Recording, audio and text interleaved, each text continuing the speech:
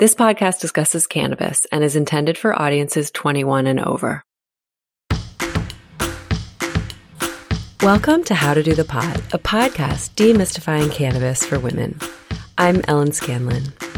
Today's episode is part of our series called Weed Words, where we pick a tricky, telling, or thought-provoking term, or sometimes it's a funny, fictitious, or factual phrase, and we explore all the ins and outs of that weed word so that you can do the pot with confidence. You've heard this plant called a lot of names. Weed, cannabis, pot, grass, herb, Mary Jane. And you've probably heard these words in association with 420, the high holiday that takes place every year on April 20th. The term 420 was coined in the 1970s and has grown into a worldwide celebration of cannabis culture. Right now, in April 2022, there are 18 states in the U.S. that allow adult use of cannabis, which means anyone over 21, and medical use is allowed in 38 states. But it's hard to talk about 420 without recognizing that 40,000 people are still in prison in the U.S. for cannabis crimes.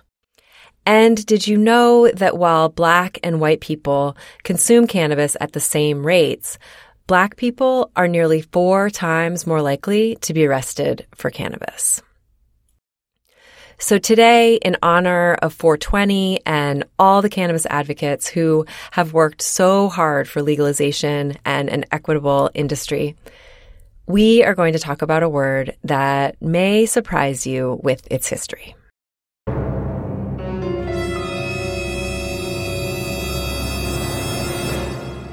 Today's weed word is marijuana. It's a word so synonymous with cannabis, and sometimes it's used interchangeably. But as we'll learn today, it's a complicated term with a pretty sordid past. Alyssa Yeoman is a marketing manager at Leafly, the world's largest cannabis information resource, and a co-host of Leafly's podcast, The Roll-Up. I asked her about the word marijuana and why she thinks it's so mainstream. I think it's because the government has an impact on how we talk about things and the language we use for things. In my opinion, marijuana is someone who's maybe not yet interacting with the plant regularly, or maybe hasn't interacted with the plant, which I think is why we can know it's still searched so much, because people are trying to discover what it's about. And I think once you're deeper into that discovery, then you'll start using terms like cannabis or weed, and marijuana kind of would drop out of your vocabulary at that point. The origins of marijuana, the word itself, comes from an oppressive and a racist place. Although it's lost some of its bite because we often don't think about the history of the word, it's still a racist word. Just basically all POCs were kind of lumped into these marijuana users. So that's who it's racist against. To fully understand this, let's talk about what, to most people, is a secret history about cannabis. So, to the time machine.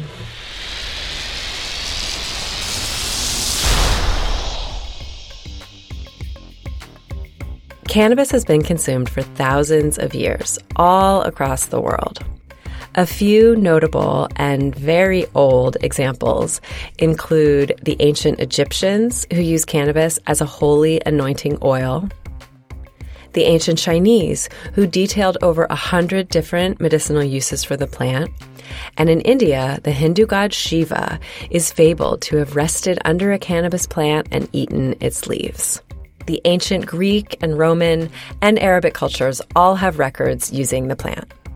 But how do we get from this ancient past to today's use of the word marijuana?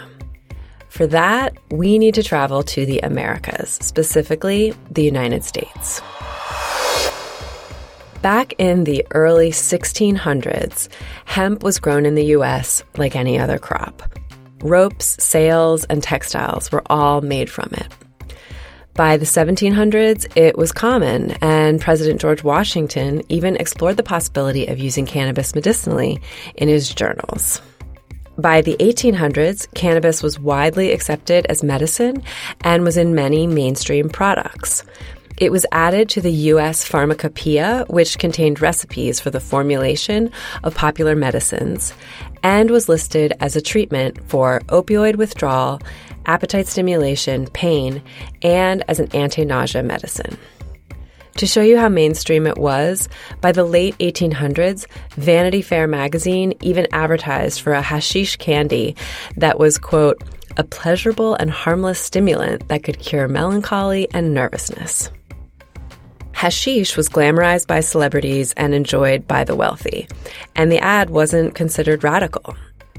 By 1900, cannabis was a widely used ingredient in many different American-made medications.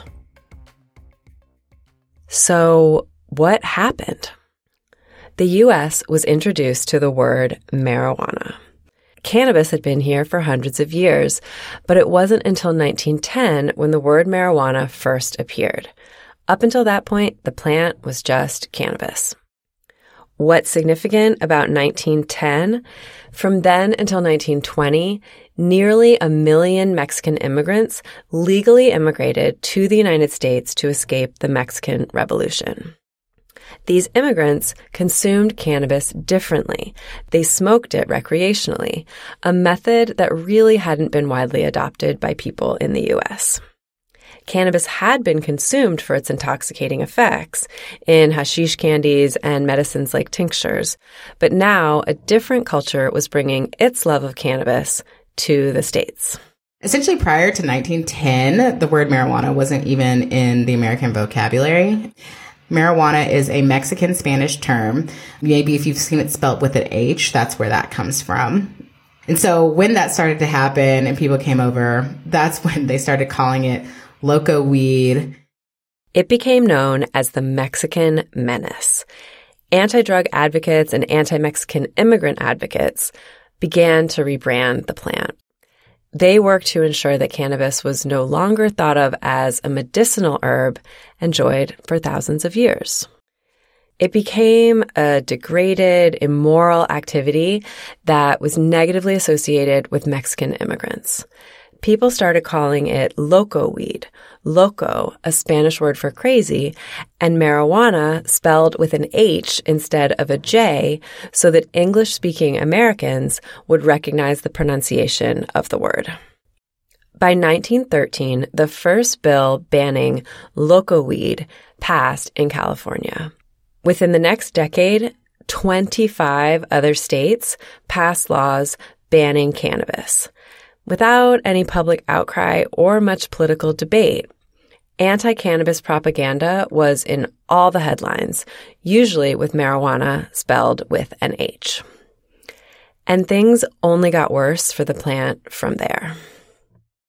By the 1930s, the Great Depression began to affect millions of Americans. Unemployment was widespread, and those that didn't lose their jobs faced pay cuts.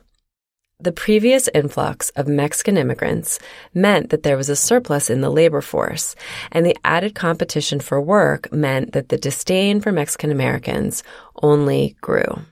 Cue a guy named Harry Anslinger. He is like all about reefer madness, is ready to direct this newly created Federal Bureau of Narcotics, and comes out saying like marijuana is the most violence-causing drug. And at the time, while as jazz and stuff was on the upswing, used that to say, hey, marijuana is only used by these dark-skinned people to make them feel like they are as good as white people. Yeah, that's essentially one of the quotes that he said. And he used this, kind of went on his own little like marijuana tour, created Reefer Madness, and then that led to that Marijuana Tax Act of 1937, where it became federally criminalized in the U.S.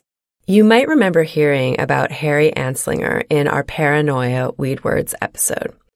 He was the first director of the Federal Bureau of Narcotics and the godfather of Reefer Madness, the propaganda movement and film responsible for stirring up a lot of the fear and paranoia around cannabis. that still exists today. In case you haven't seen this now cult classic film, here's a clip from the Reefer Madness trailer. These high school boys and girls are having a hop at the local soda fountain. Innocently they dance. Innocent of a new and deadly menace lurking behind closed doors. Marijuana, the burning weed with its roots in hell. For more on Reefer Madness, check out our Paranoia episode, which I'll link to in the show notes. Before this, and before the 1910, people were using it pretty much unanimously as medicine and in the home. But with that coming in and people looking for someone to blame during the Great Depression and Reefer Madness kind of all coinciding, that's where we have the term marijuana come into play. In 1937, the Marijuana Tax Act was passed, marijuana again being spelled with an H instead of a J. This tax made the plant expensive and only wealthy, primarily white people could access cannabis. It's not a big leap to surmise this was an effort to prevent people of color from consuming cannabis while still allowing richer white Americans an opportunity to enjoy the plant. By the early 1940s, cannabis was removed from the U.S. Pharmacopoeia and discredited, and in the early 1950s, the Boggs Act passed strict mandatory punishments for cannabis consumers. Then came the 1960s, and the counterculture movement started to question this narrative. President John F. Kennedy and Vice President Lyndon Johnson commissioned reports that found that cannabis did not lead to more dangerous drugs or induce violence. And then we get to the part where we're at the war on drugs. So this is we fast forward from 1930s to 1980. People are still scared of marijuana, still associating it with people of color who are bringing in darkness and all of these bad things, quote unquote. And Reagan decides to use the term marijuana when doing the war on drugs. And so marijuana becomes the term that lawmakers are using and that they're using to demonize people. This was the era that gave us former First Lady Nancy Reagan's Just Say No campaign and President Reagan's Anti-Drug Abuse Act, which equated marijuana with heroin. As Alyssa Yeoman just said, it was really used to demonize people, especially people of color. And a lot of the effects of this history are still felt heavily today. Christine De La Rosa, the co-founder and CEO of the People's Ecosystem, shares what it was like to tell her traditional Mexican parents about consuming cannabis to help with the symptoms of the autoimmune disease lupus. And so I said, I came home because I really wanted to talk to you about something. And they're like, oh, okay. What do you want to talk about? And I said, the reason I look this way, the reason I feel this way, the reason I was able to get on a plane, the reason my doctors cleared me for the plane is because I have been using cannabis, to help me with my lupus. And it's been very transformative.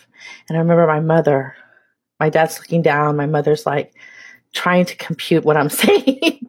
And I said, Mom, you told me when I was growing up, like, don't smoke marijuana because they're going to think you're a lazy Mexican. I said, and what I realized that this propaganda that we were sold as people of color has kept us from being able to heal holistically. I said, so I've decided to go into the cannabis business. And I didn't even finish the sentence. And my mother said in Spanish, I'll translate for you. She was like, why are you always shaming the family? It's just like, I'm not shaming the family.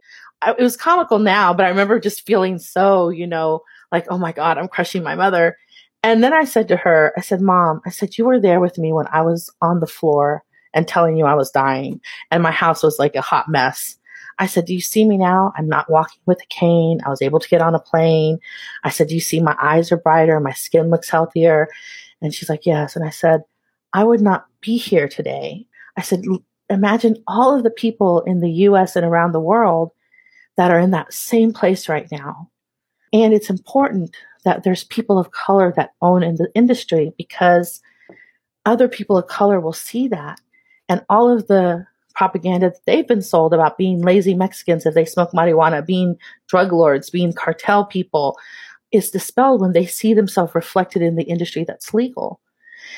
And so what I would tell other people that come from deeply religious backgrounds, that come from deeply conservative areas, is to really just talk honestly with your people, whether it's your family or your friends, and explain to them why you're using it. And, if you say, I want to use it because I'm a recreational pot smoker, you'll also tell them that. Like, there's nothing wrong with this. We've been told that there was something wrong. There was a set of propaganda that was put forth to say it's wrong, but it's actually not wrong. It's a plant. Let me tell you what's wrong. What's wrong is pharmaceutical companies making billions of dollars creating OxyContin. That's wrong. Christine's story is a powerful reminder of the lingering effects of the decades of anti-marijuana propaganda that flooded the media and deeply affected people of color, especially the Mexican-American community. And while there is still a lot of work to be done, I believe that speaking about the plant without the added weight of a history of exclusion and prejudice definitely helps, especially when we talk about it in English in the United States. And yet, for many of us, the choice to use or not use the word marijuana isn't steeped in social justice or political knowledge. It's a regurgitation of a term we've heard for decades, probably without thinking much about it. But is marijuana an appropriate word to use? Alyssa Yeoman shares her thoughts. That's a great question. I think cannabis is the appropriate term to use. It's the Latin term for it. It's the plant name. It was the term that people were using for it before they started using it to oppress other people. That's when the switch happened. I think when it comes to talking about cannabis and marijuana and the history of both the term marijuana, and I think you really can't talk about cannabis without talking about the war on drugs. I think the best thing you can always do is remain open. And I think people are often scared to approach conversations with those who are already very enthusiastic about cannabis because we have all this knowledge. We are keeping up with the latest, but I think that can come off as almost elitist in a way where there is the gatekeeping and there's all this information that someone new coming into it isn't going to know and then immediately will feel like dumb for not knowing something. I found out through education myself that marijuana was a Mexican Spanish word, right? Like I wouldn't have known that before. And now when I think about it and I hear how, yeah, this isn't a word that came from the English language. But anytime you have those conversations, I think just going in open, non-judgmental, and just prepared to be patient with people, knowing that many people are still scared of marijuana, whether that be because of stigma, family upbringing, or because of a bad experience that they had when they first tried it with someone who wasn't necessarily looking out for their best interest. The words you use are, of course, up to you. And I hope explaining why this particular weed word isn't our favorite gives you a better understanding of the deep history of cannabis in our culture.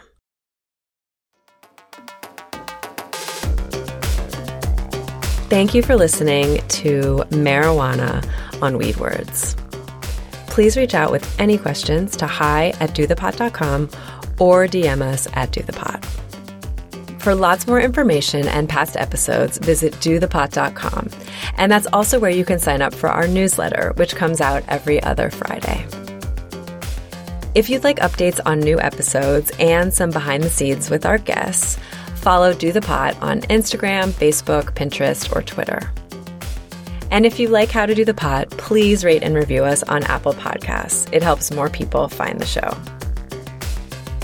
Thanks to Maddie Fair, our brand manager, our writer, Malia Groska, and our producer, Nick Patry. I'm Ellen Scanlon, and we'll be back soon with more of How to Do the Pot.